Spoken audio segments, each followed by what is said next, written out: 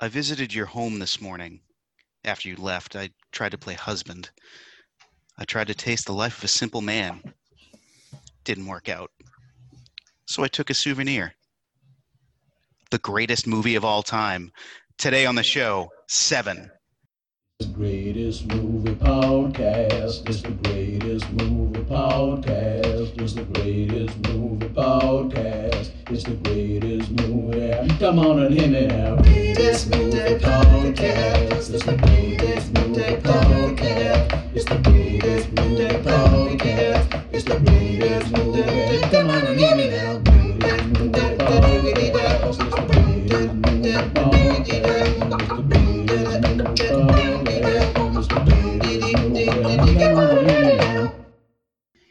Welcome, everyone, to the greatest movie of all time, the podcast in which I, your co-host, Mr. Wonderful Rick Barrasso, and I, your co-host, Derek Wreck, the Big Deck Boski Smythe. We're going to watch every single movie ever made and help decide which is the greatest of them all. And today, we have my favorite guest on the show that we've ever had coming back for part 2, and that is my beautiful wife, Jenn Barrasso. Hi, guys. Whoop, whoop. What's up? This is part 2, kind of. Yeah, you're right, because it's like the 2 like thriller horror-esque movies. Yeah. You know, I have a type. You do. It's interesting, and I'm glad we're doing this next week. Derek and I are doing Silence of the Lambs, which is very similar in that weird, but we'll talk about that more as we go on. Now, let's talk about last week, because we're 1 week away from retirement with 7, but let's take care of some business here. Last week, we had special guest Katie Swinbeck on the show for Ghostbusters. It was a great episode. Check that one out, or any of our library on Spotify, Apple Podcasts, whatever app you use. Subscribe and review if you can. It is extremely helpful for the show. And if you enjoyed this episode, or if you have anything else you want us to cover, let us know on social media. We are the Greatest Movie of All Time podcast on Facebook. We are at Great Movie Cast on Twitter. We are at Rick and Rec on Instagram. And you can always shoot us an email at greatestmoviepod@gmail.com. We would love to hear from you. And of course, as our old friend from back on the force would say, Bruce Wayne, tell your friends about us. But now, let's answer that eternal question. What's in the box? As we take a deep dive. Come on, Rick. Come on. Let's get closer. Let's get closer to the actual impression. What's in the box? I know, you pulled it out really early. What's in the box? Well, I'll tell you. It was a bad day that day. Someone said, what's in the box? 7 or Sevenin, depending on how you stylize it, is a 1995 police horror thriller, kind of its own thing, directed by David Fincher. It stars Morgan Freeman as William Somerset, Brad Pitt as David Mills, Gwyneth Paltrow as Tracy Mills, and acquaintance of the show Kevin Spacey as John Doe. It made $327 million in 1995 money on a $33 million budget. It has an 8.6 on IMDb, an 81% on Rotten Tomatoes, and a 65% on Metacritic. I don't know what the fuck's up with Metacritic. Metacritic is like my least favorite website. Here's what's interesting. I don't think critics at the time really knew what to make of this movie. Oh my God! It doesn't matter what time you're in. If it's a good movie, it's a good movie. Like what? I agree, but even the critics who liked it had reservations about it, because it is really in your face. Even today, as you know, the three of us, we all watch a bunch of horror movies. Grisly, gory shit probably isn't going to get to us too much, but I think certain critics that really kind of like hit them in the gut a lot. Let's go through. Ebert, 3.5 out of 4 stars. He really liked it, but he weirdly didn't like the ending, which I think is incredible. The ending is fantastic. Yes. The Demon, Gene Siskel, 3 out of 4, liked it a lot, but thought it was too gory. Oh my God. As for a negative review, Jamie Bernard from the New York Daily News didn't like it at all, says it lacked humor and it had no psychology. Oh, humor, because that's what's needed in horror movies. Got it. How did it have no psychology? Okay, that makes no sense. That's like might have been the worst review I've heard on the show yet. There's a lot of reviews though that are like that. They look at this and they want to try to compare it. Reviewers, I think, and critics tend to want to compare something. You want to have like based in something they know. So I think a lot of reviewers were like, well, this isn't Silence of the Lambs. This is neither fish nor fowl. This is not a horror movie. It's not, because when they say it didn't have humor, what they were saying is it didn't have the humor of a slasher movie. Like it didn't have the campy fun of, of a Friday the 13th or something. And you know what I say to that is thank God. Yeah, and I think there were so many movies that came out of this that wouldn't exist without this. It's kind of groundbreaking in a way. Like there isn't much like this, especially so stylized and moody as this one is. But Jen, we gave you the list of movies we're doing coming up, and you wanted in on 7. Why 7? I've just always really enjoyed this movie. Like anytime I want to watch a good horror movie, I can throw this one on and I'm not going to be disappointed. And no matter how many times I watch it, it's still just as good as the first time. So I just really enjoyed it. Well, I'm glad you're on this one. Do you remember some of the first few times you saw it, what you initially thought of it, or around what age you first saw it? I don't remember the first time I saw it. But I think I particularly liked this movie because there were still parts of it that surprised me. And there aren't a lot of movies that do that, especially the ending the first time I watched it. I didn't expect what was in the box. It is good when you don't guess an ending to a movie. That's always a plus, because you're very good at that. As we talked about in our Sixth Sense episode. 6, 7, any movies with 8 that you want to do for your next one? The Hateful Eight. Hateful Eight, let's do it. I mean, if I'm being true to myself, it's probably 8 Mile. You know what? Let's keep it going. Let's keep the number theme going next time you're on. We'll figure out. We'll do 9. There's a bunch of movies with 9 in the title.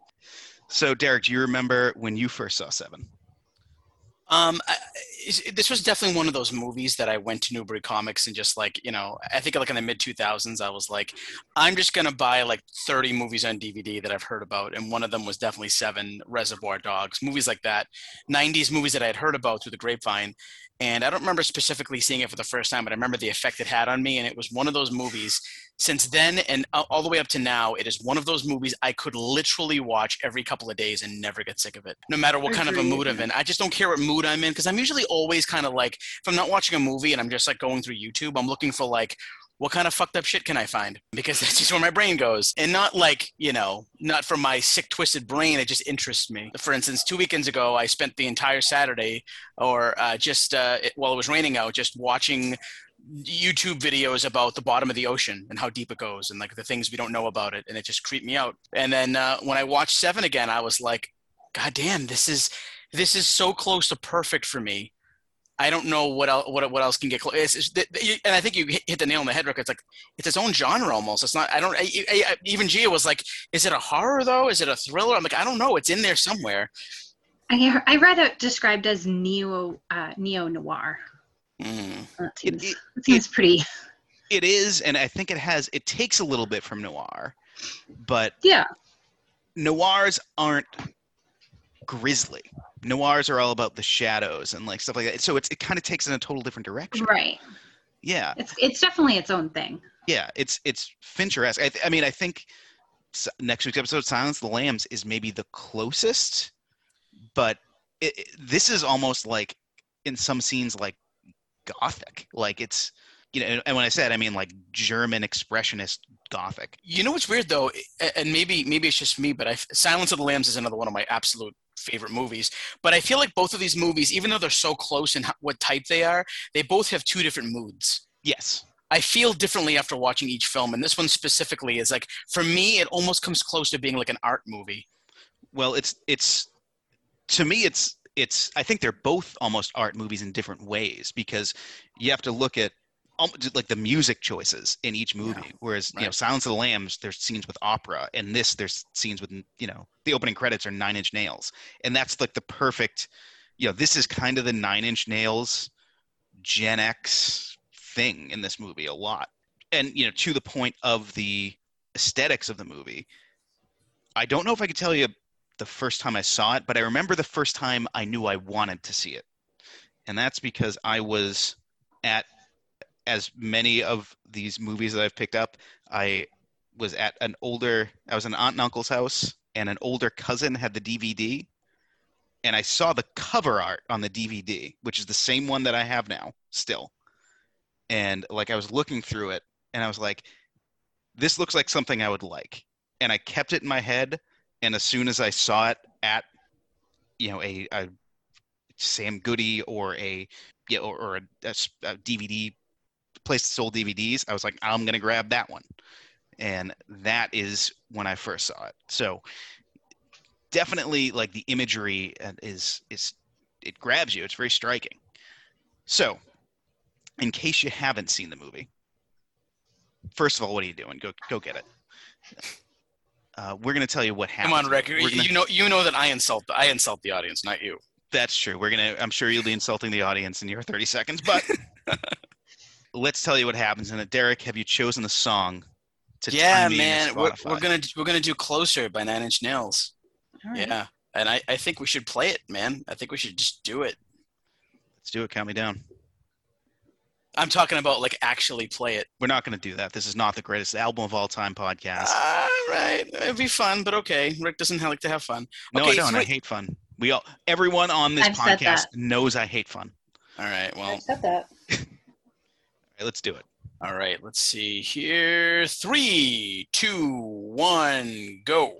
Veteran Detective Somerset and newcomer Mills are on the case of what they find out is a serial killer who is basing his increasingly elaborate and grisly murders on the 7 deadly sins. Mills had just moved to the unnamed city with his wife, secretly pregnant Tracy. The detectives track down the killer, a man named John Doe. He eventually turns himself in, but not before revealing to Mills that he had Tracy killed by having her head delivered.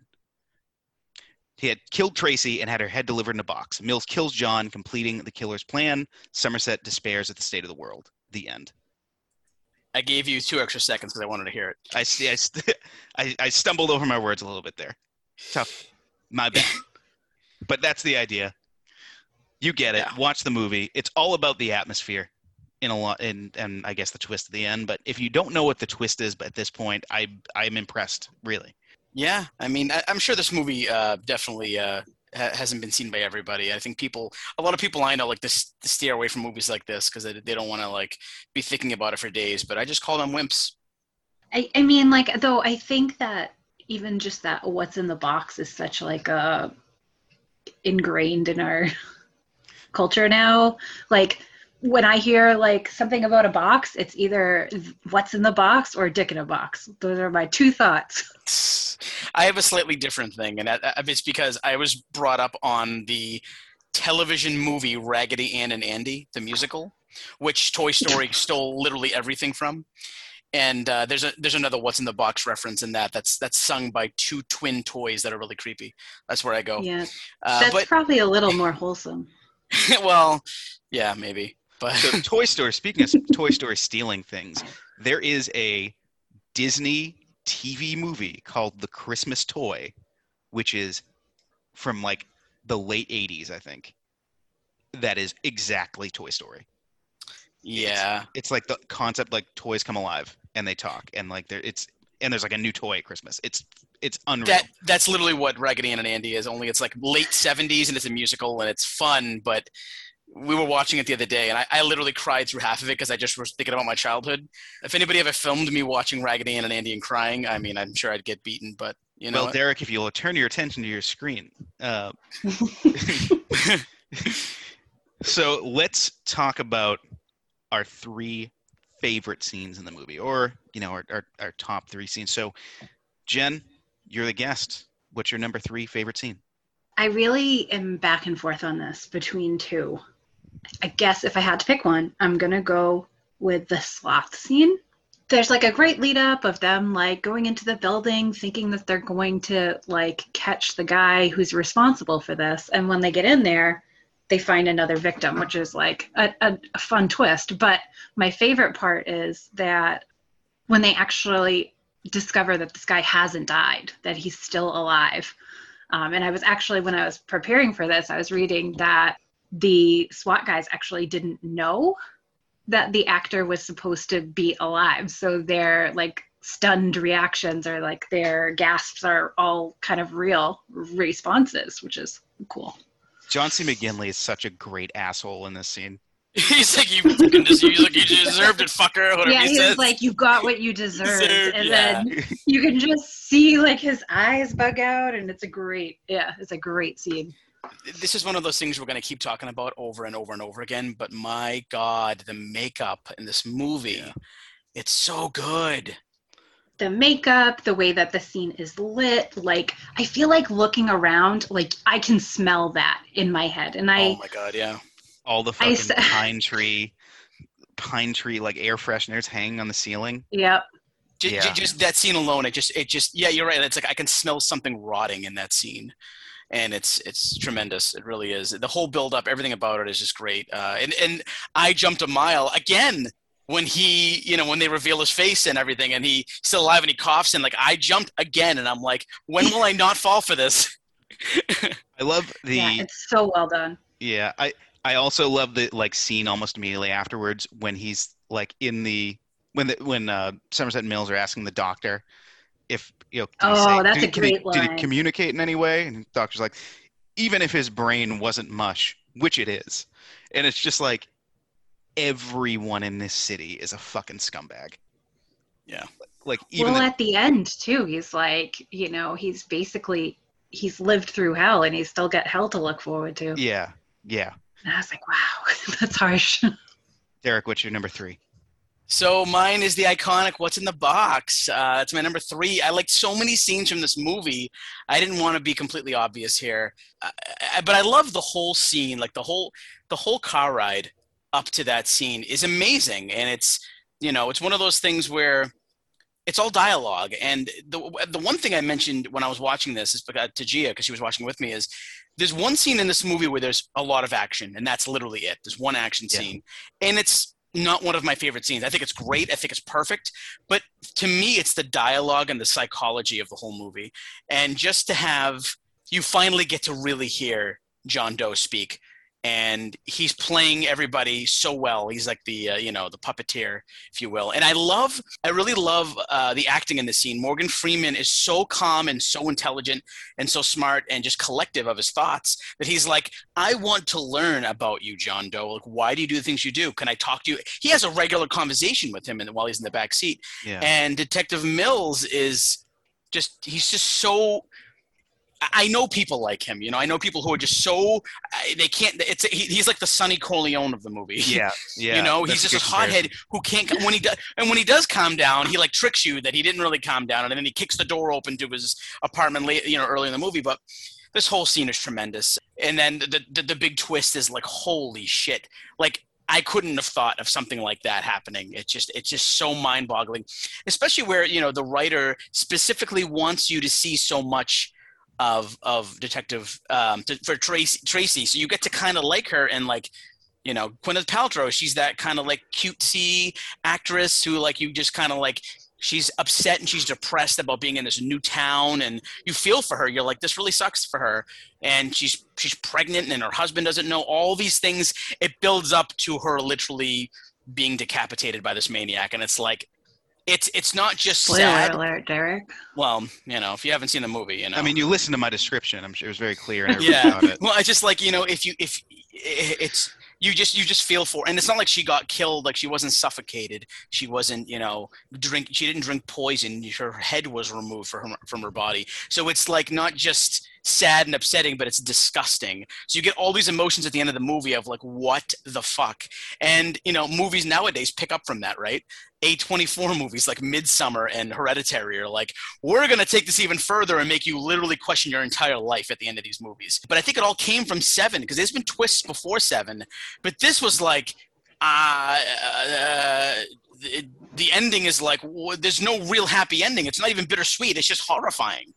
And then life goes on. And Morgan Freeman's like, you'll see me around. I'll be around when more fucked up shit happens and stuff. The whole thing is tremendous. The last scene in the movie, the last line in the movie is literally him saying, "The world is a bad place." Like, it's just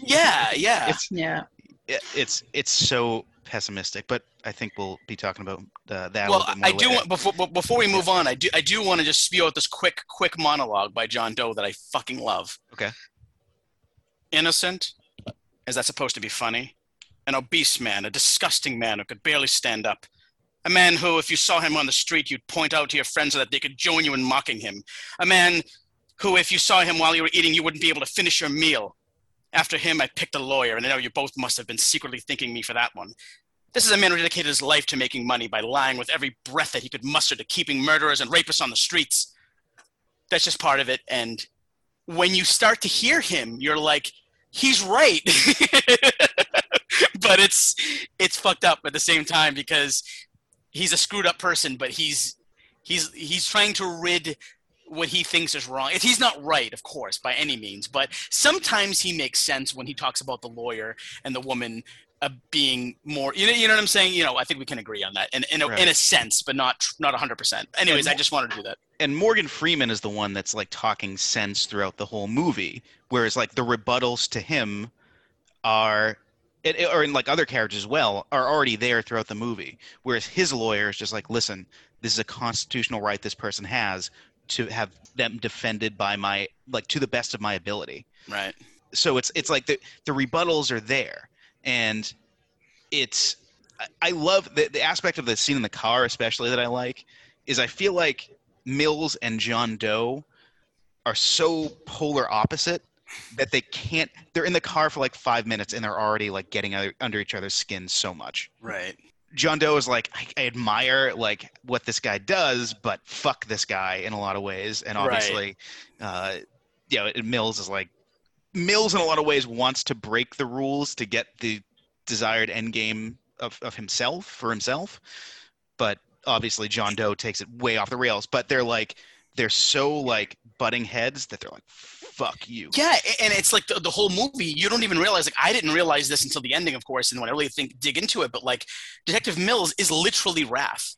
Yes. He is a sin within himself, the way the movie portrays him, and like you don't realize until the end that he's not just a cocky asshole, he's really wrathful. Like that's just the way he is, and so it's gonna bite him in the ass, and it's just a great lesson. So my number 3, I had so close to a tie that Jen said one of them, so I'm going to take the other one, Gluttony and Sloth. You guys. Those were my tie. Yeah. You guys are you guys are foreshadowing my big one. Okay. So Gluttony is the scene where they discover this corpse of just a hugely obese man. And like the techs or like CSI guys are like mocking him kind of. Right. And it's like, what the fuck is happening here? What is this? This guy does not look human. What could have led to this situation? And it's so atmospheric, and Somerset and Mills are still kind of, at odds in this scene and kind of going back and forth. But it's just incredible where it's like, all right, this is the world we're in right now. Well, I'm gonna be talking about it again, but I just wanted to really quick just say, like, this is the scene that really sets off everything. Yeah. It really, like you said, it just drags you into this world and says, look at what we're doing here. And there's just the attention to detail by the crew and everything, and the way the room looks, the darkness of it with the flashlights, everything you see is incredible. It's incredible. And everything you see has a purpose, and just the way it's set up and everything. And it's brilliant. It really is. Jen, what's your 2? My number 2 was the chase scene, when he's pursuing him through the apartment and then like down the alleyway. I really love how this scene was shot. I think that I'm usually really bothered by like shaky camera work, but in this instance, I felt like it worked really well. Like I felt like it brought me into the action. And then I also really liked just how they did like the scenery. I was saying to Rick, like, I did home care as a nurse, and seeing him walk into that apartment building, I was like, I have been in a place that looks like this. Wow.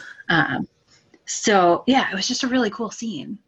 Yeah, and it's actually it's strange to me to think that like John Doe is also like physically intense as well as like mentally intense, because he gets the best of Mills, and it's like, what? Like, he is this guy too. It's just, yeah, and it's great. Like I mentioned before, it's like the only scene that's really action packed, and it does its job really well. And it's just interesting. Also, like the whole point of like Detective Somerset saying like, I don't pull out my gun. I've only done it like once, and with the intent of using it. And then he does it again. Like he knows. The gun gets pulled out. Yeah. Yeah, and it's like, oh, this is number 2, and this is pretty intense. So, but it's interesting to see like Detective Mills goes right for John Doe. Somerset's a little bit more strategic and kind of like walking down back stairs and like scoping out the area. And Detective Mills being so forthcoming and rash, or whatever the word is, brash, I meant to say, he literally would have gotten killed if it wasn't for John Doe being like, you know what, you're a bigger part of my plan. So, and I love that they made that choice, that they included that, because they could have just had Kevin Spacey or John Doe get away. Like, he could just get away, and you don't actually need that part there. And then to include that where he could have just killed Mills and been done with it. And instead you see like he does have that restraint. He has that thought process where he's got that bigger plan for Mills. I think it really leads into the rest of the movie really well. Do you think that John Doe had him in mind and Tracy the entire time? Or do you think he made up his mind after Mills started approaching him? He's like, you know what, him and his housewife are going to be the targets for the end. I don't know what I think. I think probably when in the scene where he took their picture. That's what I was thinking. Into them, yeah. Right. I think because when we might talk about it later, but when they get into the apartment and they see the picture developed, like in the, I don't know if it's a sink or a tub or whatever it is, but I think that was Kevin Spacey took that picture, and then that was what he was fixated on. He perseverated on that, and then wanted to become Mills. That's so interesting. It's so weird, yeah. And I think also, I do wonder, because he does say to Mills on the phone, it was like, you've moved up my time frame. So I do wonder maybe if he had plans for someone else, because it seemed like some of his other targets were connected in some way, obviously up to and to Tracy. So I do wonder if like he had other people in mind, and then he just saw Mills and he was like, all right. I don't know, because I feel like even in his first interaction with Mills, he is showing that wrath, that rage, that is what he's identifying with at the end. So it's the same behaviors. But on the other hand, if you look at, Mills just got to town.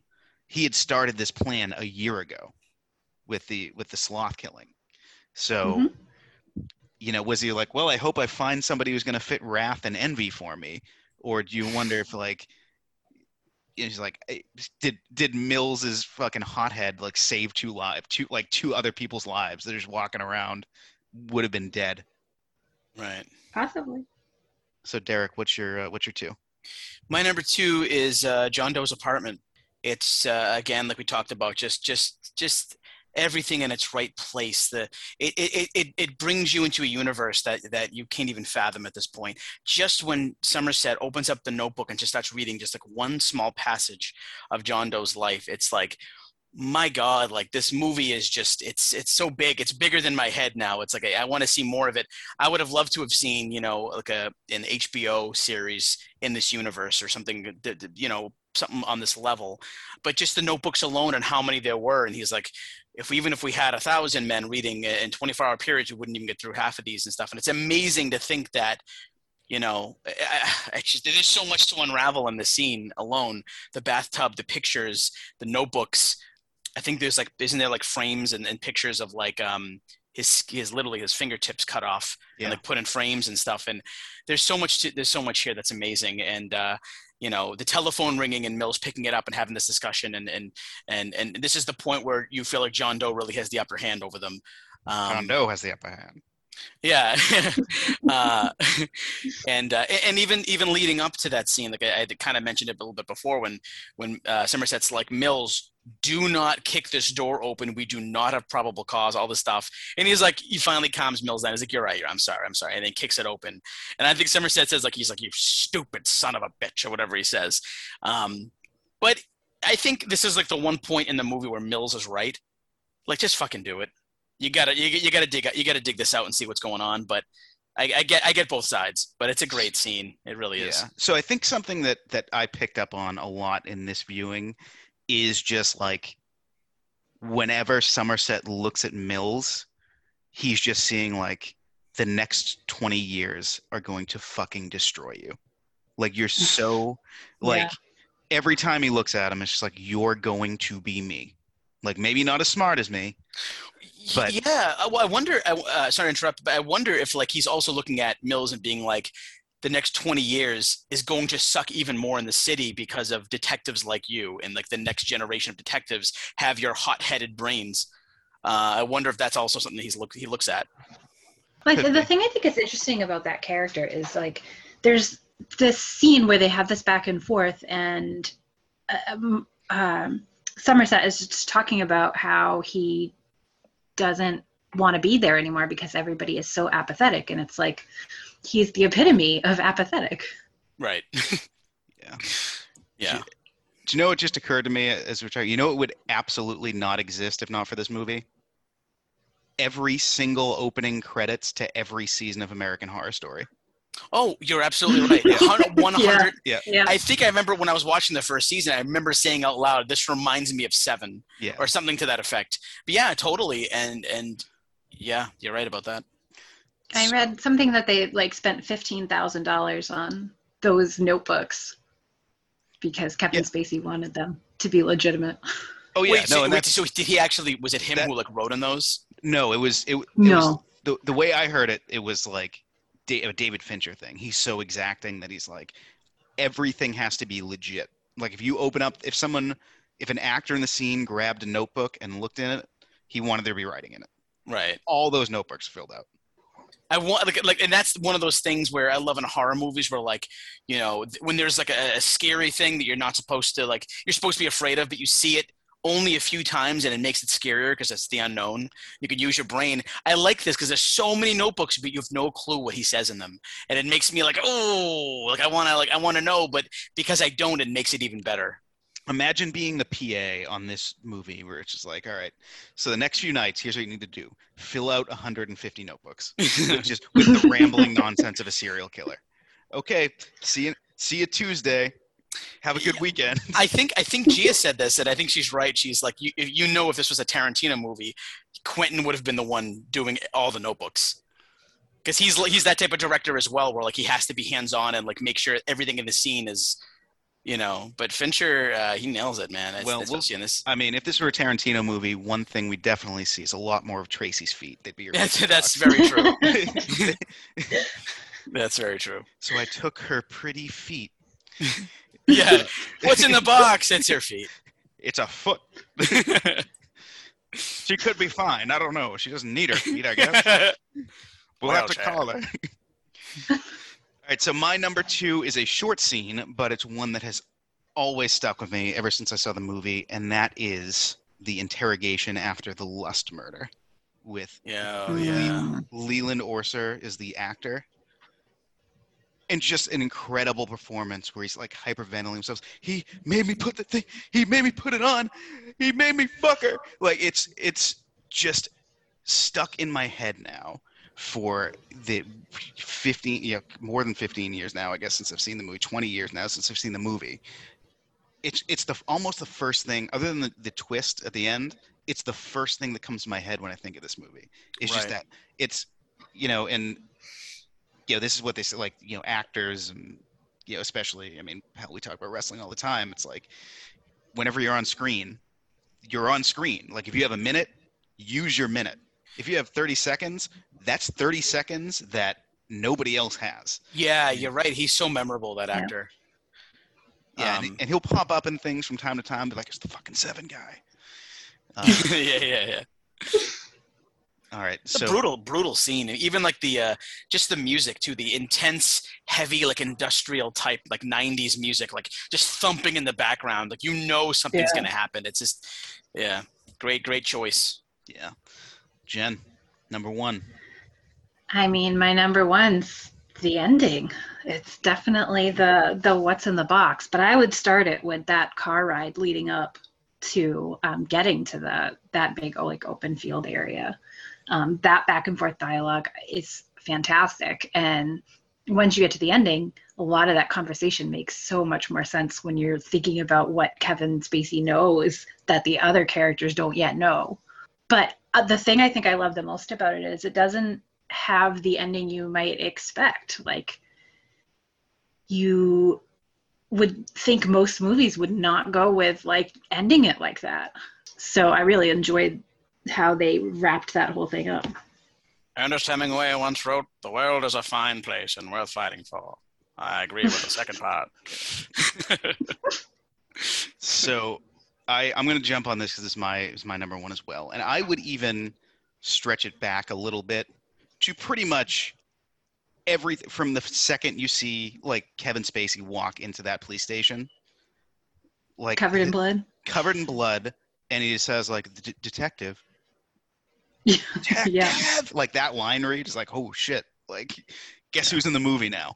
And Mhm. and even on rewatch, the scene where they're sitting with Arlie Ermy and Richard Roundtree, and they're like casually, and Richard Schiff as the fucking lawyer. It's like great that he's in there. A little bit part for him. They're all discussing so like casually. It's like, I guess we'll just like take him, and it's like, you don't understand. Like on this rewatch, it's like you're like all your worlds are gonna be fucking destroyed because of this Yeah. decision. And they're just like, yeah, I guess we'll just do it. It's like, it's your call. Like, let's figure it out. And then it just ramps up with the car conversation. Yeah, obviously the stuff out in the field, and what's in the box, and what's in the box, and What's in the box? what's in the box. You're a liar! I love when he starts screaming at him. Like, it's so good. Yeah. It fucking blows you away. You're just like, you can't take It's your really eyes just off. unforgettable. Yeah, it's really good. So I jumped in there. So Derek, I know you have a different number one, I think. I do, yeah. And you guys talked about both scenes already. It's a tie between gluttony and sloth. Which is funny. They're just it's just like a big step in filmmaking, in my opinion. It's just the crew, the directing, the writing, the way things look, the way things are. Just this very large man sitting in the chair with his ankles chained up, and then there's a bucket of vomit, and he's just, everything about the scene is so grotesque in such a profound way, and the acting is phenomenal. And then later in the reveal, because I'll continue on with this, is when Somerset moves the fridge and figures it out and sees gluttony painted in grease. And then he finds those little pieces. I guess what the examiner, I guess, pulled out these little pieces of like plastic or whatever from the man's belly, and he finds out where they were on the floor. And it's just it gets worse and worse. Like, just how bad is this? And then with Sloth, of course, it's the same thing. I think the big thing was for me was the pictures that they noticed from 365 pictures from every single day of the year, and just seeing the man deteriorate. And it's beyond belief to me. And I think every time I watch this movie, I just it just moves up further and further on my list of just top movies I've ever seen. And I think these two scenes right here are a big part of that reason. Excellent. So let's go on to our least favorite part of the movie, and I'll just say it up front. I'll go first here. Kevin Spacey's extracurricular activities, let's call them. It sucks to watch a movie and hate that you like part of it. Like, I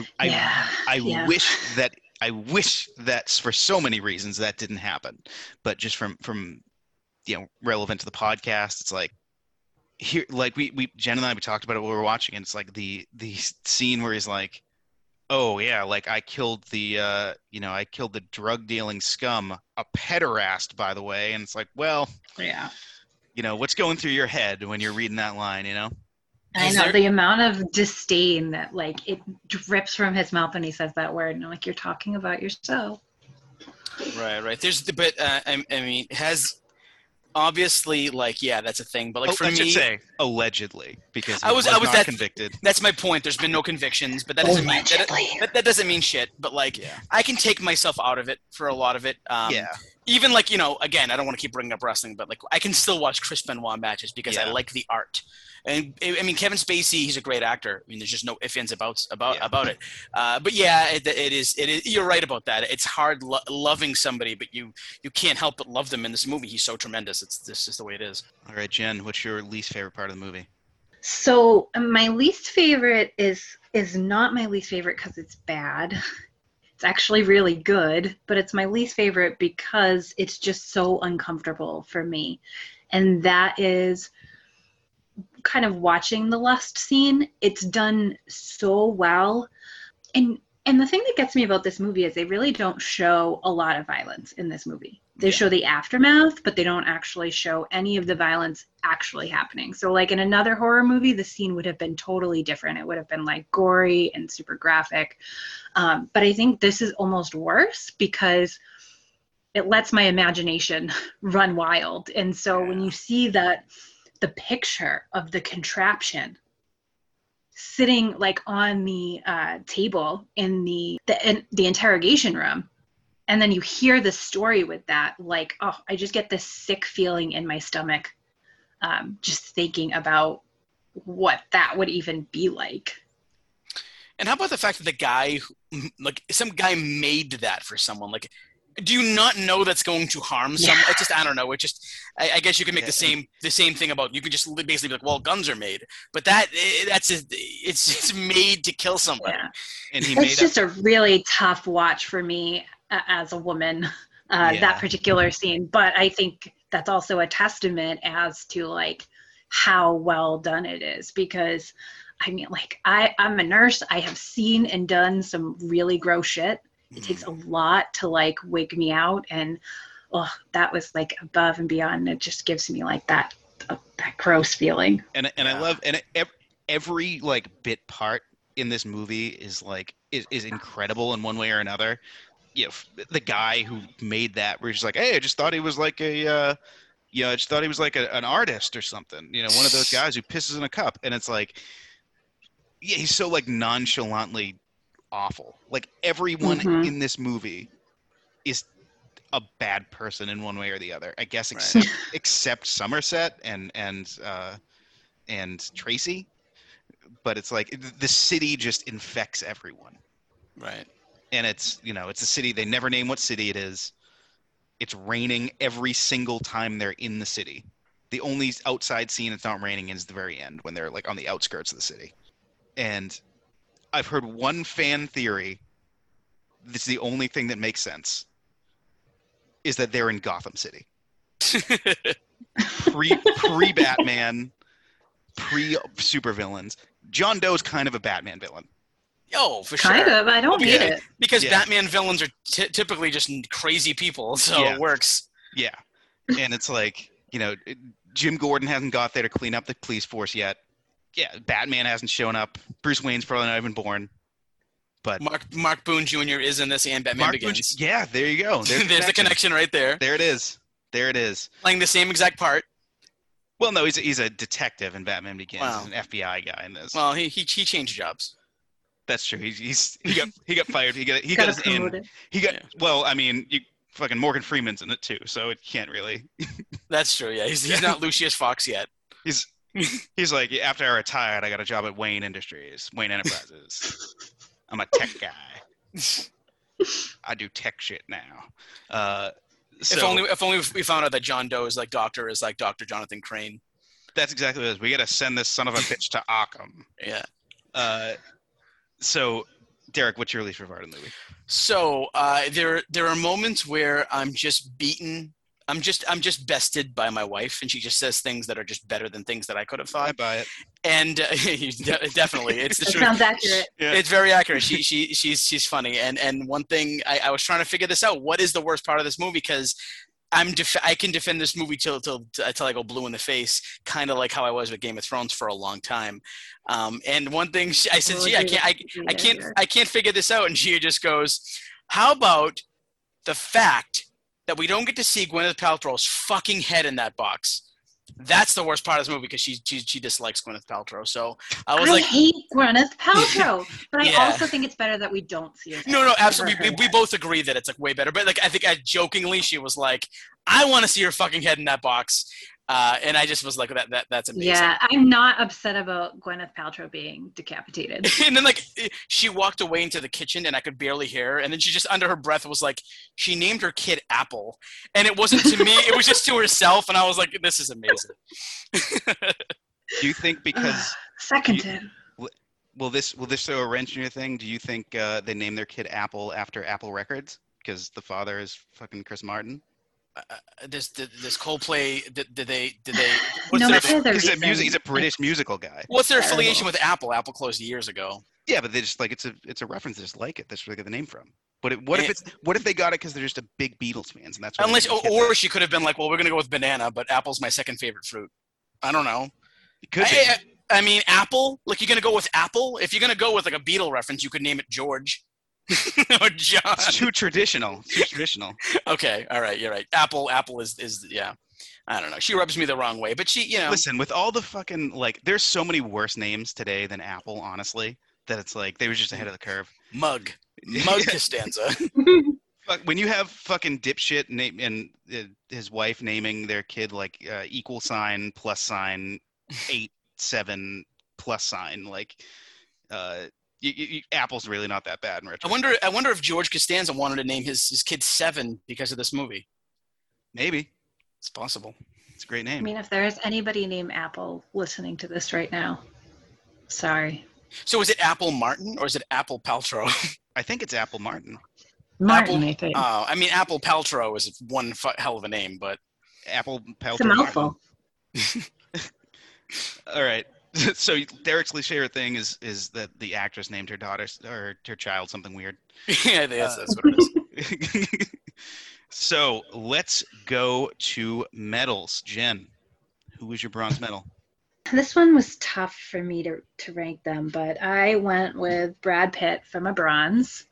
I thought he gave a really good performance. Brad Pitt to me, like sometimes I find him to be really good, and then other times I'm like, oh, he's phoning it in, like he is just relying on his good looks.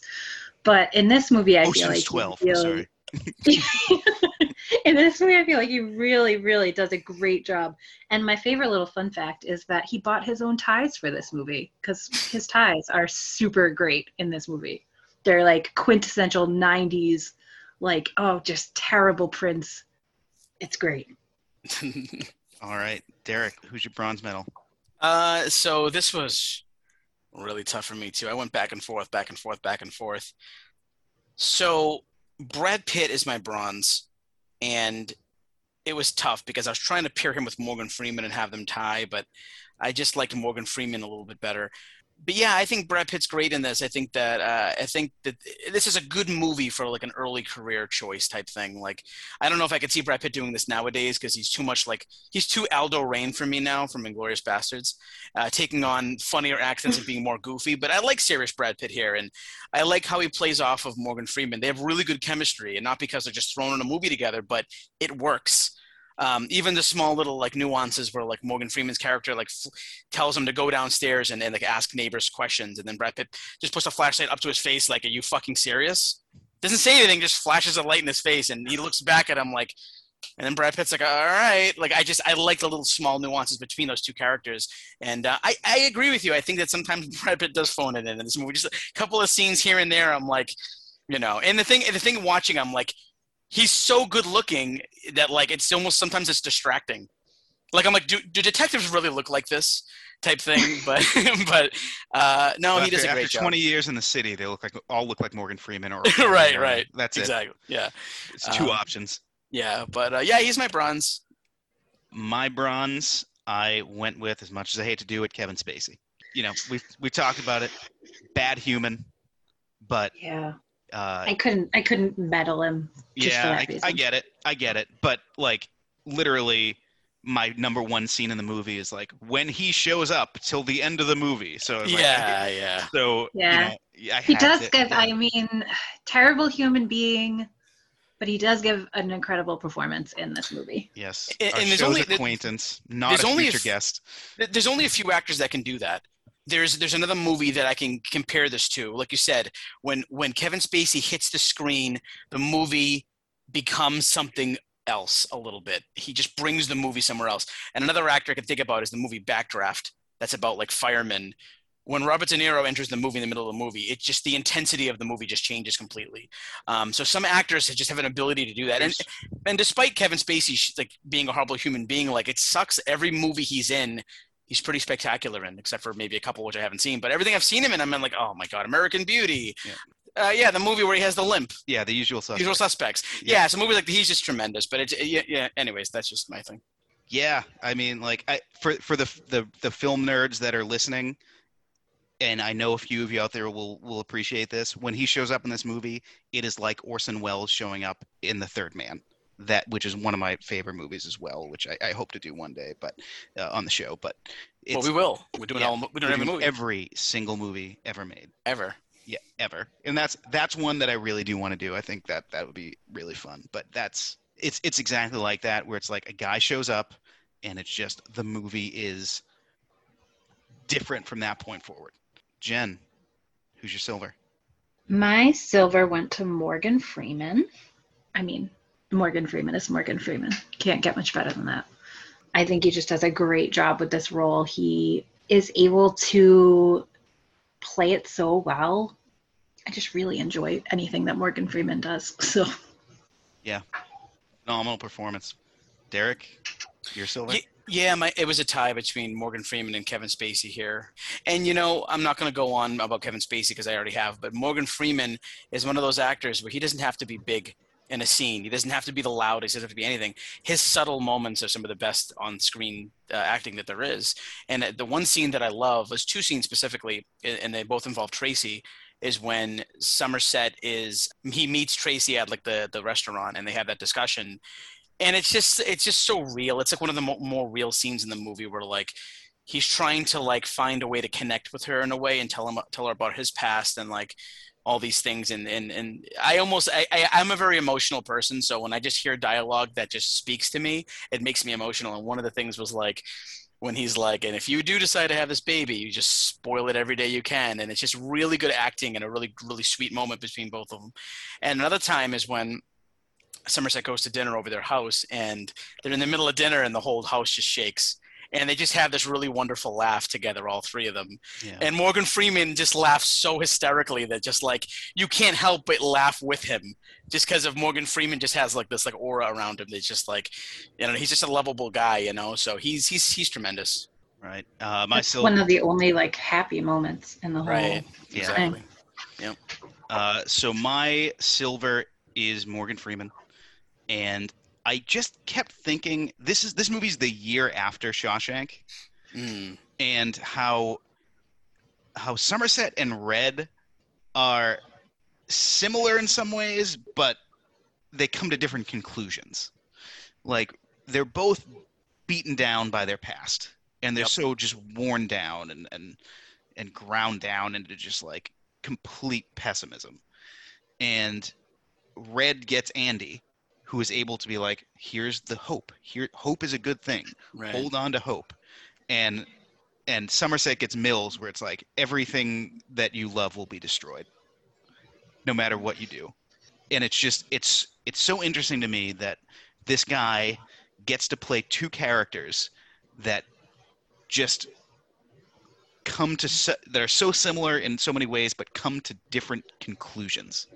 It really got me. But I mean, the performance itself as well is phenomenal. It's I talked about it a little bit later. It's like or a bit earlier, I should say, where he just sees Mills and what is going to become of him, if not for like the incident at the end of this movie. But the scene, especially when they're in their car and Mills like can't remember the name of the guy who died in his arms, or the guy who died in the ambulance with him, and Somerset is just like kind of looking at him, just like it's already starting. Right. Like, Yeah. your life, your vigor, like, and I don't remember if he knows that Tracy is pregnant yet. Somerset does, but he's just like he feels bad for like the slow motion car wreck that he can't do anything to stop. Yeah. And it's such a interesting take. So let's go to gold. Jen, who's your gold medal winner? I went with the director, David Fincher. I love so many things about this movie. All of the incredible details that he put into this, from the way that the camera was held, the angles that he chose, the shots when he did tight shots and when he chose to go out, just how dark everything is, like the way that they specially treated the film to give everything that like really dirty grungy feel. And then, well, I mean, I guess it's not totally him, but the soundtrack to this movie is also just incredible. Like not just the soundtrack, but like the sound effects that they use in this movie. Like Derek was talking about the diner scene, and I just remember like when we were just rewatching this, like in the diner scene, like you really feel like you're there because you hear like the bell jingle, and then you hear food on the grill, and you hear like people shuffling, clanging their dishes and their silverware, and it's just like every little detail is there. Yep. There's like nothing that's forgotten in this movie. Derek, who's your gold? This is a trifecta for me. This is very similar to what I did in the Two Towers when I picked three, the triangle, and that is David Fincher, the director, the writer Andrew Kevin Walker, and the crew. It's just so hard to just pinpoint one thing in this movie that's excellent, because everything is, the makeup, the cinematography, the camera work, the soundtrack, the writing, the directing. It's like sometimes you just get magic in a bottle, and that's what this movie is for me. It's like every scene I'm there, and there's something about this movie, and Jen, you said it before, and I love this. I was thinking about it earlier as well, is how like you do see all these graphic things, but this movie still somehow lets you just imagine more, and it makes the aura around this movie even bigger for me. And I'm like, we don't get to see, and I think that's the best part of the movie, is that you don't see these gruesome things. You just see the aftermath. I think it's almost like what's that show, Hannibal, that Yep. was on recently, and you just see these gruesome deaths, and it was almost like the director was making art. Like look at how this person is dead on the stage with a cello through their entire body coming out of their mouth. Like that is Seven to me. It's like they're on the same like level there. And again, we're doing Silence next week, but it's everybody involved in this film did something specifically wonderful, and it's hard for me to pinpoint. So it's the whole crew, director, and writer. Yeah, I mean, I have to go with David Fincher for my gold, because not only is it so well directed, it's so Fincher. It's his stamp is on it in such a huge way. I mean, he's coming off of, as far as movies go, he's a big music video director, like really memorable ones. He directed like the Madonna Vogue video. He directed Janie's Got a Gun, the music video, which are like very memorable videos, regardless of how you feel about the songs. And he gets Alien 3, doesn't work out so well. He's kind of steamrolled by like the studio and the star, and it just doesn't work for him. And he's like, all right, this is my shot. He's Hamiltoning up. He's not throwing away a shot here. And then this is just the start of every movie pretty much after this is like a huge deal for him. So this is his filmography. So Seven, The Game, which is an unbelievable movie. It's underappreciated. Fight Club, Panic Room, Zodiac, Benjamin Button, The Social Network, The Girl with the Dragon Tattoo, Gone Girl, and Mank. Fincher, just incredible. So let's go to recasting. This should be a fun one. Now, Jen, I know you were struggling. Do you have? Yeah, I came up with a few. Okay. All right. Um, So let's go through the roles that we recast. So I did Somerset, Mills, John Doe, and Tracy. Yep. I had those only four. did Somerset and Tracy. Okay. All right. So let's start with the ones that Jen didn't do, and we'll get to, we'll end with all three of us. So Mills. Let's start with Mills. Derek, who is your Mills? My Mills. That was this whole thing is tough to recast Yeah. because we all love this Really cast. is. Yeah. This actor could have played Mills or John Doe, in my opinion, but I liked him as Mills, and I went with Adam Driver. I have him as John Doe. That is awesome. John because Doe would be better. Yeah. I don't know. I kind of like because especially in early things I've seen him in like Girl. The first thing I saw him in was Girls.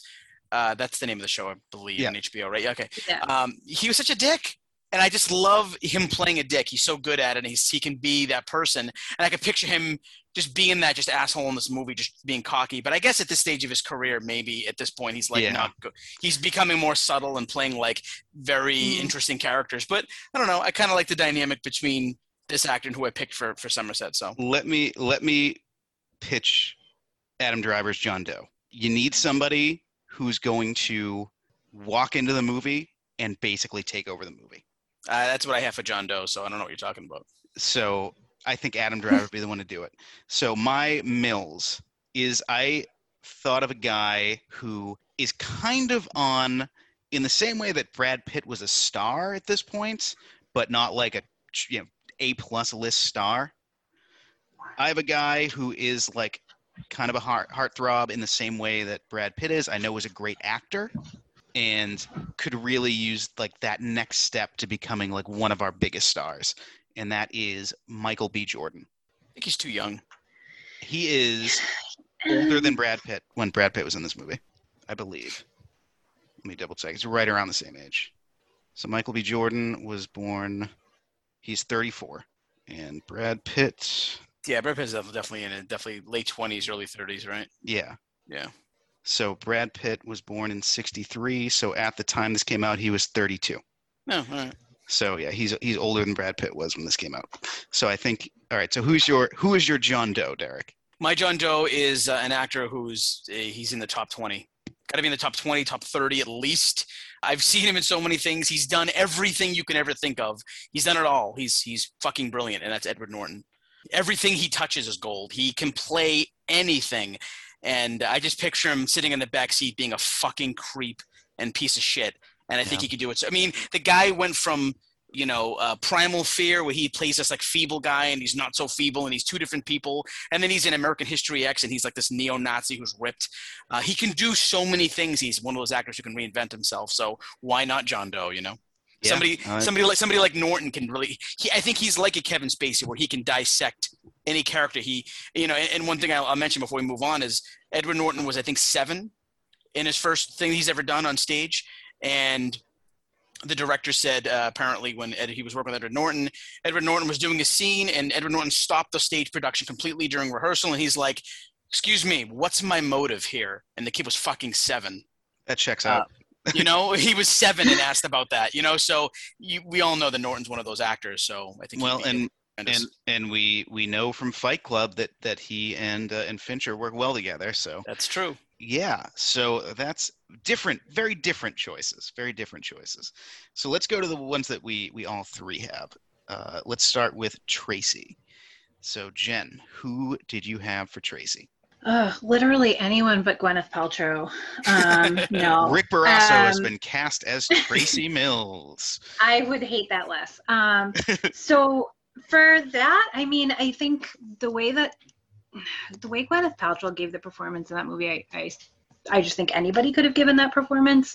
So if you want that same kind of performance, it doesn't really matter. I think that character could have been developed a little bit more. We could have gotten a little more emotion from her. I don't know. So I went with either Chloe Grace Moretz, because I think that she could do some really, make it more of like a dark or despondent type character. And then from Black Widow, which we just saw, Florence Pugh. Yeah. I think that she has been incredible in everything that I've seen her recently. So I think that she could do a lot with that role of Tracy. Yeah. Florence Pugh was my number 2 choice for this. I really like, because we talked about my sort of thought process in casting this role, is that Gwyneth Paltrow kind of plays it as like kind of a meek character. She's just bland. Yeah. My Tracy is like, to me, Gwyneth Paltrow's Tracy is like a bird in a cage. And Tracy, I think in my version, is like a tiger in a cage. Like she wants to get out.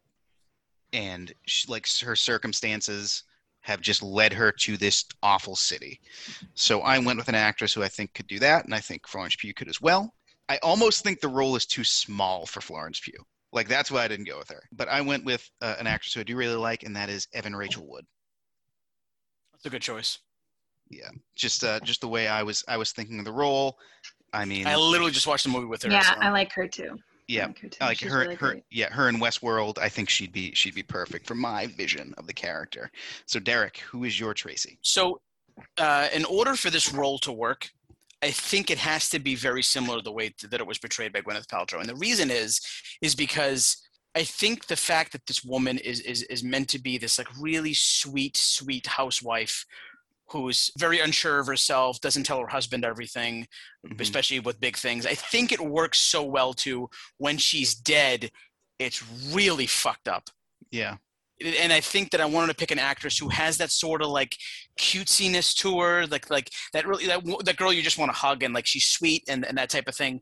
So I went with an actress who I know very well from a show that we all know very well, and I thought she would just knowing her being in this movie and then having her be decapitated would be really horrifying, and that was Emilia Clarke. And I think that playing that housewife and just being the cutesy, like the way she smiles and the way her eyebrows look, and that, you know, she's that, I can't really describe it besides being cute. I'm sure there's more adjectives, but I would just think it would be horrifying for somebody like that to be killed like that and so brutally. I think it would really make, because at the end of the movie, it's supposed to be like, you know, it's one of those endings like The Mist where you're like, are you fucking kidding me?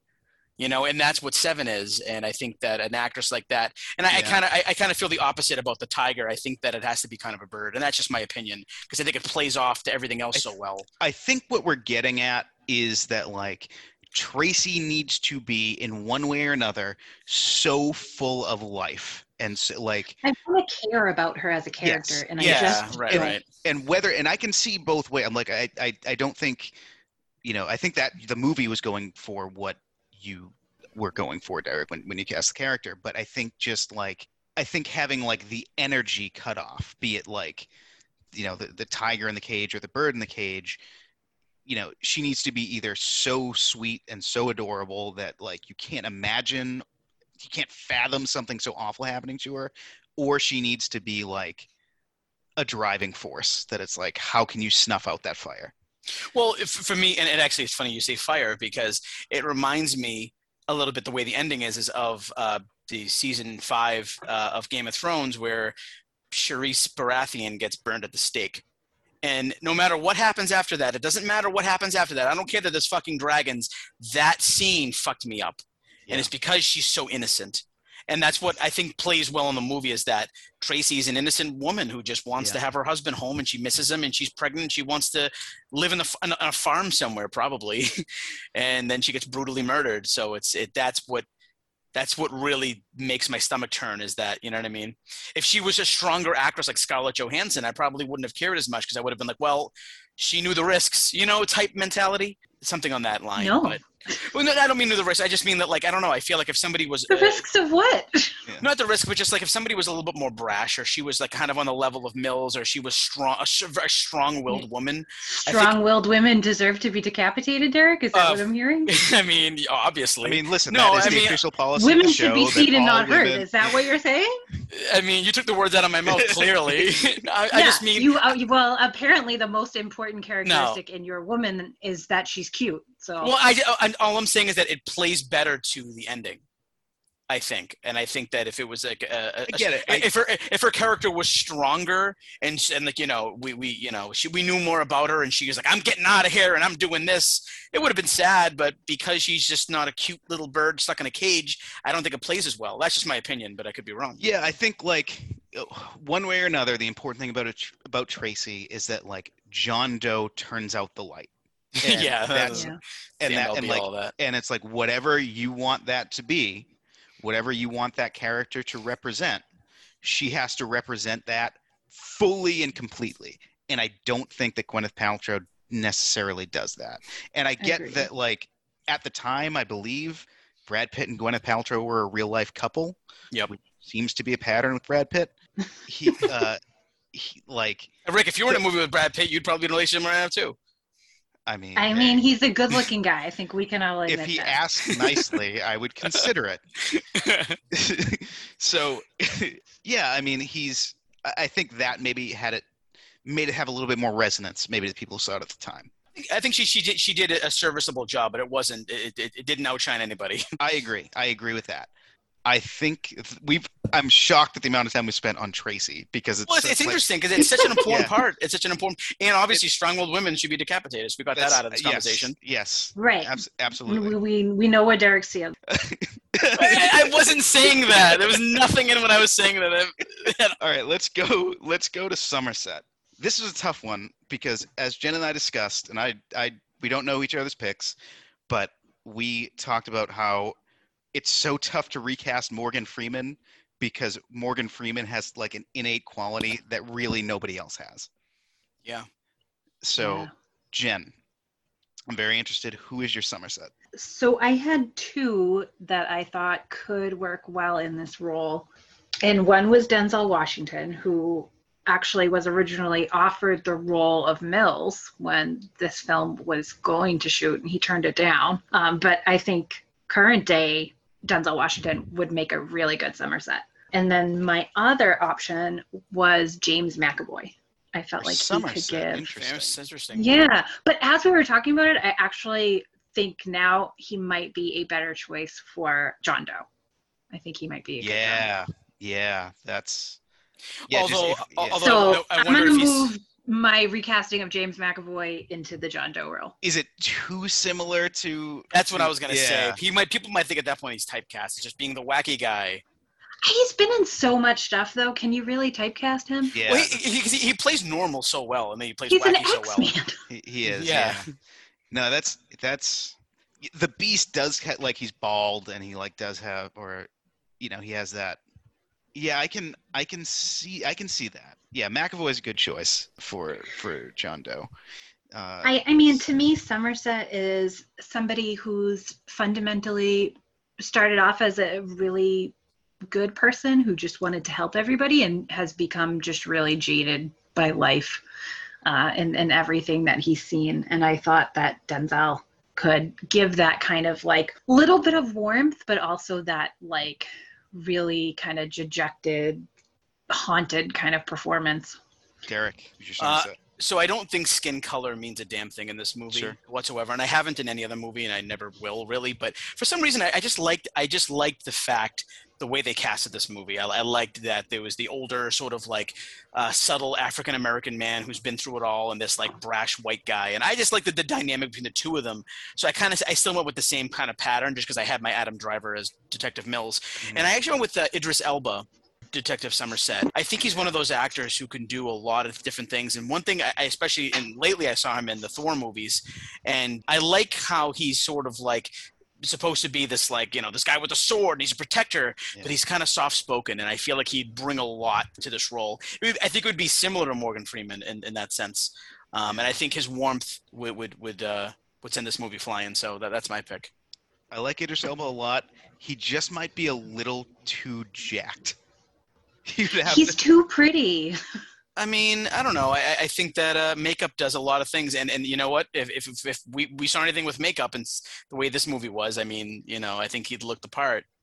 I mean, I dress him up. You have to tone him down a lot. I actually, you know what? I'm sorry. I did have Idris Elba as the sloth victim, so interesting that we had the same. I mean, okay. No, so yeah, no, I mean, Brad Pitt was originally my gluttony victim, but yeah, I that's went a true. different direction there. My gluttony victim was Daniel Day-Lewis because he did. No, I have to eat everything. He gets nominated for an Academy Award for playing that part. No lines. He's like wheeled up to the stage. He's like, I'm shooting for a role. At the Oscars, there's that microphone, like the announcement in the background, like Daniel Day-Lewis has been nominated 7 times. He gained 485 pounds for this role.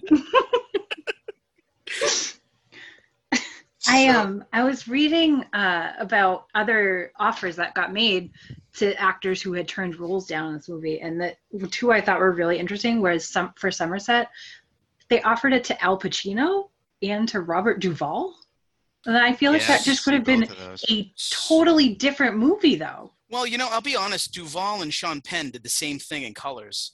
Duvall was the older cop, and Sean Penn was the brash piece of shit asshole. It's the same thing in Seven. So I think that's probably why they offered it to Duvall, because he's done it before. But of course, it wasn't as brutal in Colors. I mean, there was a lot of graphic violence, but nothing compared to Seven. So but Al Pacino, I mean, he was in Heat the same year. Yeah, it's almost like he's like, I'm gonna play an old beat down cop in one of these. Al, just because like Al Pacino, I mean, especially in later years, he's known for just being like, I'm just gonna be like this and be loud. So, like, I don't know if Al Pacino, I think, has the upper hand. Al Pacino would have been like the opposite. Yeah, he wouldn't. I don't know if Morgan Freeman. Pacino can do a lot of things, but like, I don't know if at that level he'd bring a lot of warmth to the role like Morgan Freeman does. Yeah. Yeah, no, definitely not. Tracy, why are you telling me this? Your house is fucking shaking. What the hell? Ooh-ha. Ooh-ha. Yeah, just totally different movie. I think the stars just perfectly aligned with this cast. I think I'm not convinced that any of our recastings would improve it. I agree, especially at the time. I think Morgan Freeman was the guy for this. I went with, again, it was very tough, and I went with a guy who I've seen in a lot of stuff. His most famous role, at least at this point, is a guy who is but he is a great actor. He can pretty much do anything, and he seems to be kind of typecast into these kind of very reserved type of roles at this point. But I think he would play a great sort of beat-down cop, and that is Giancarlo Esposito, and that is Gus Fring from Breaking Bad. Yeah. I mean, I wanted somebody who could bring something unique to it, because like we said, Morgan Freeman nobody else is gonna be him. So anyone that we cast is gonna be different in one way or another. Yeah. Yeah. So let's go to quickly Twitter follow of the week, and I have found @FincherAnalyst, which is exactly what it sounds like. Is a Twitter account that analyzes the work of David Fincher. Give them a follow. It's a very interesting Twitter account here. Let's go to what this movie does best. And I'll go first because it's kind of hard to put into words. I think it is that, along with Silence of the Lambs, the movie that sits the best between, it perfectly balances, as all things should be, between thriller and horror movie. Because there are images in this movie that are 100% horror. And there are aspects of the movie which are not crafted like a horror movie. So it really like strikes that perfect balance in a way that a lot of movies can't. So that's what I've got. Jen, did you have one? Basically the same. I really liked how it walked the line between kind of being that like suspenseful thriller and that really true kind of horror, gory type movie without having all of that, direct violence in it. Yeah, a lesser movie shows Tracy opening the door. A horror movie in a lot of ways, like a kind of trashy horror movie. And I love trashy horror movies, don't get me wrong. Shows Tracy opening the door. And, it shows a lot more. And I love this movie for everything that it doesn't show you and where it allows you to kind of fill in the blanks. Yep. And a thriller, if it goes the other direction, it doesn't have the such gore, like implied or not. Like a thriller is not going to have the gluttony victim on the slab in a morgue being like he kicked him till he burst. Like it's just that's not in that, you know. Whereas this movie kind of straddles that line, it walks that line, however you want to put it, and can have all of it. Derek. Yeah, you both said it great. I felt the same way. I mentioned it even when the episode started. And Jen, you said it the best. I think it just walks the line of what is this movie.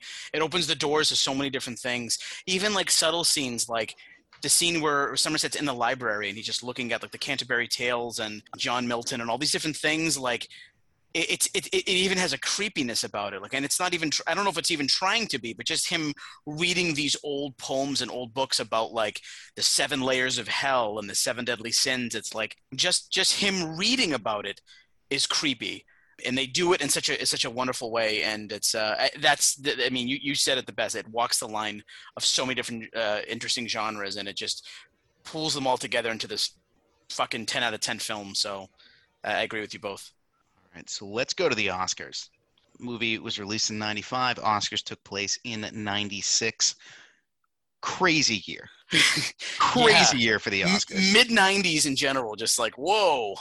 So this is only nominated for 1 Oscar. It is nominated for Best Editing, which is well-deserved, but it does not win. Apollo 13 wins. And I get it. Apollo 13 is a good movie, and it's very Oscar-y. And obviously the critics did not know what to make of this movie at the time. This is definitely one of those movies that's looked back on more fondly than it was appreciated in its time. This is not your typical movie that you would see win an Oscar. Sure. Right. So let's go to the major categories this year. And there's one that sticks out like a sore thumb. Dumb and Dumber. No, but I know. We'll get to it.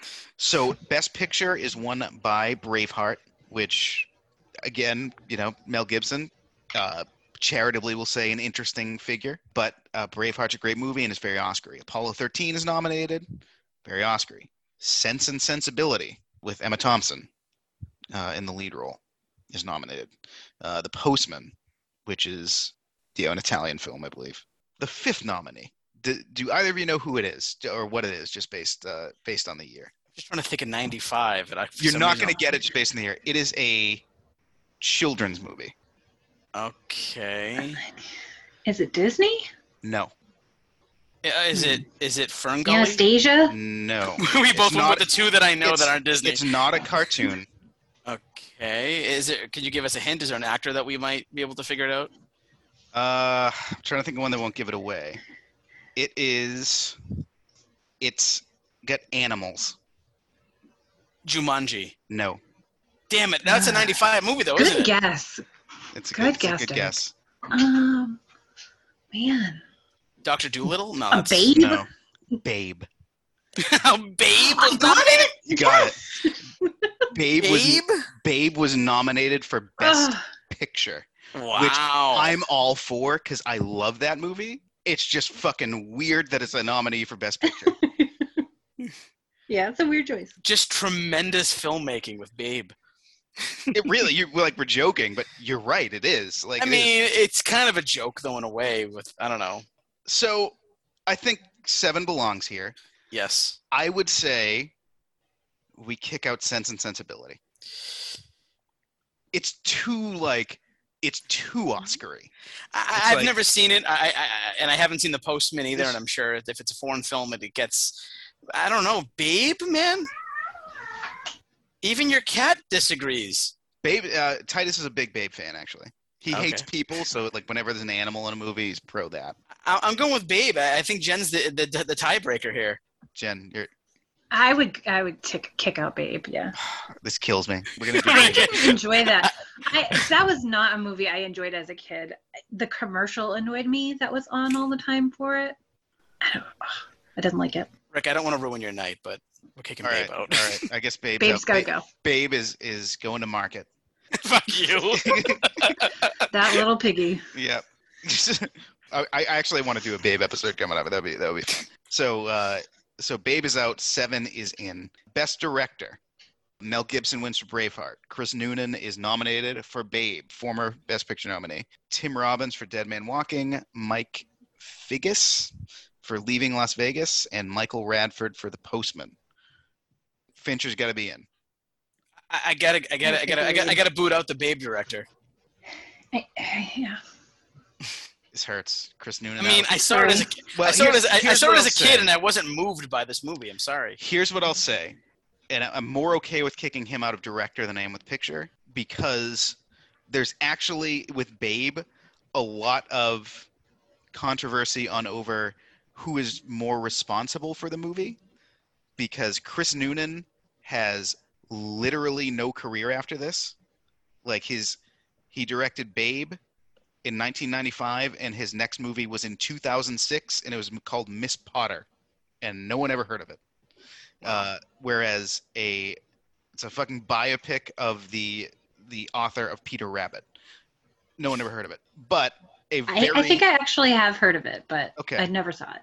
But George Miller, who is the director of the Mad Max movies, and has a super weird career, but has more of a career, may have had more to do with directing that movie. Who actually directed The Witches of Eastwick as well, that we just watched. So he may be more responsible for Babe than Chris Noonan is. I haven't seen that, which I've always wanted to. Oh, I love it. So good. I'll check it out. So Rick would disagree, but no, I like it. It's a good movie. It should be better than it is with that cast. Interesting. And there's a lot of studio interference, and there's a lot of like weird stuff on that set as well. We'll save it for our Witches of Eastwick episode. Jan, you're welcome on for that one. So, all right, Chris Noonan out, David Fincher in. Best Actor. Let's hear him.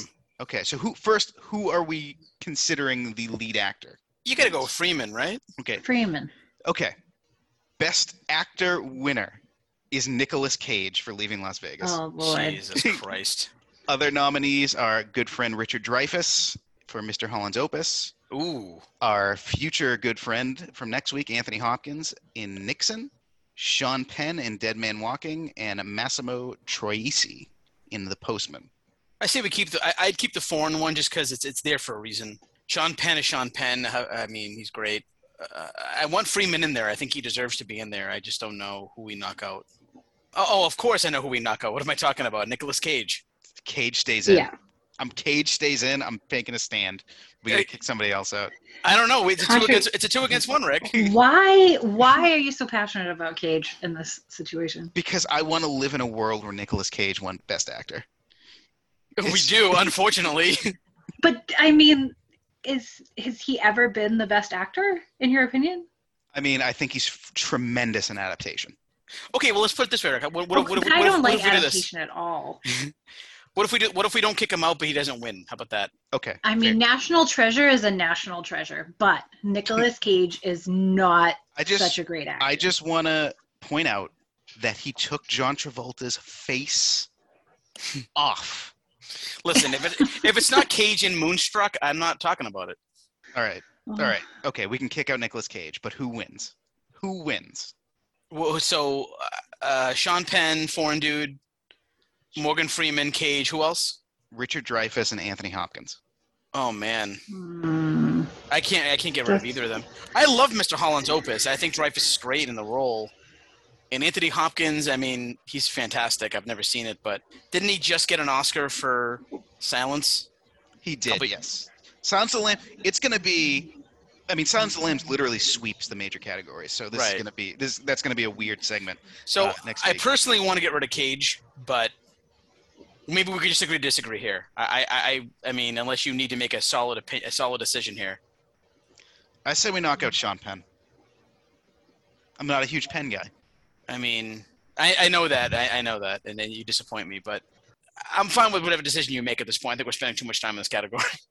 I'll just to save time and not having to pick a new winner, we'll kick out Sean Penn.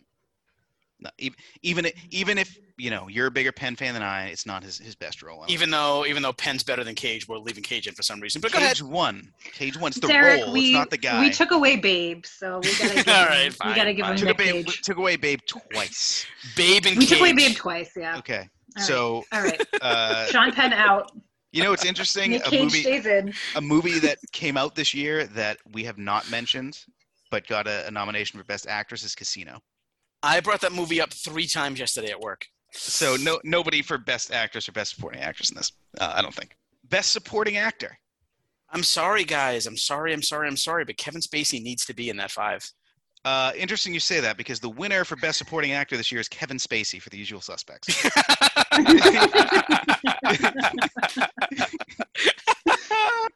Okay, I guess. All right, I guess nobody gets nominated from 7 then, because Brad Pitt's great, but I don't see him as getting a nom for this. Interesting you say because nominated in this category is Brad Pitt for 12 Monkeys. Wow. Well, that's a fantastic movie too. So yeah. I'm okay with that. So is Brad Pitt better in this or in 12 Monkeys? Ooh, it's also the role though. You know what I mean? Like it's tough. It's like is Joaquin Phoenix better as the Joker or is he better in the Master? It's like they're both different roles. You know. Well, we'll just go through it, and I think we can't kick any of these people out because I don't want to have 2 people nominated for different roles in the same year, unless it's like crazy. And other nominees are James Cromwell in Babe, Ed Harris in Apollo 13, and Tim Roth in Rob Roy. So I mean, I still think we got to cut out the guy from Babe. James Cromwell is a national treasure. Much like the Nick Cage movie. Honestly, I'm kind of surprised that Joe Pesci's not in there from Casino. I am too. When Pesci, when we do our Casino episode, and we will, he's arguably more violent in Casino than he is in Goodfellas. Yeah. So, is Spacey better in this, or in Usual Suspects? And is Brad Pitt better in this, or in 12 Monkeys? Well, I'm gonna surprise you both. I've never actually seen 12 Monkeys, which is surprising. But I would I would say my opinion is Spacey's better in 7. I've seen both of those. He just brings the movie to another level. You know, it's Usual Suspects. He's there the whole time, and it's a big shock. But he still kind of plays the character kind of like in a subtle way. There's no big shocking scene with him in it. Yeah. Like where his acting is phenomenal. But in John Doe, he's wow. You know.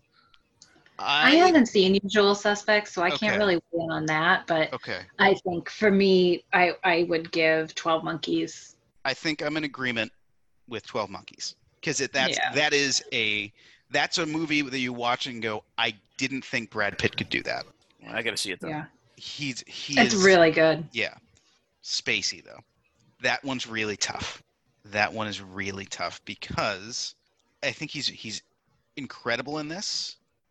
And I think he's incredible in Usual Suspects, and he's in more of Usual Suspects, which would make him more. I think wouldn't he be more of like Best Actor in that? I think Gabriel Byrne is the main actor in that. I think Gabriel Byrne is the main actor. Think of the phrase Best Supporting Actor. Think of how Kevin Spacey supports the movie 7. You know what? We'll put it out on social media this week. All right. See if we can get a discussion going. I mean, personally, Jim Carrey should have swept this for The Mask, but whatever. Somebody stop me.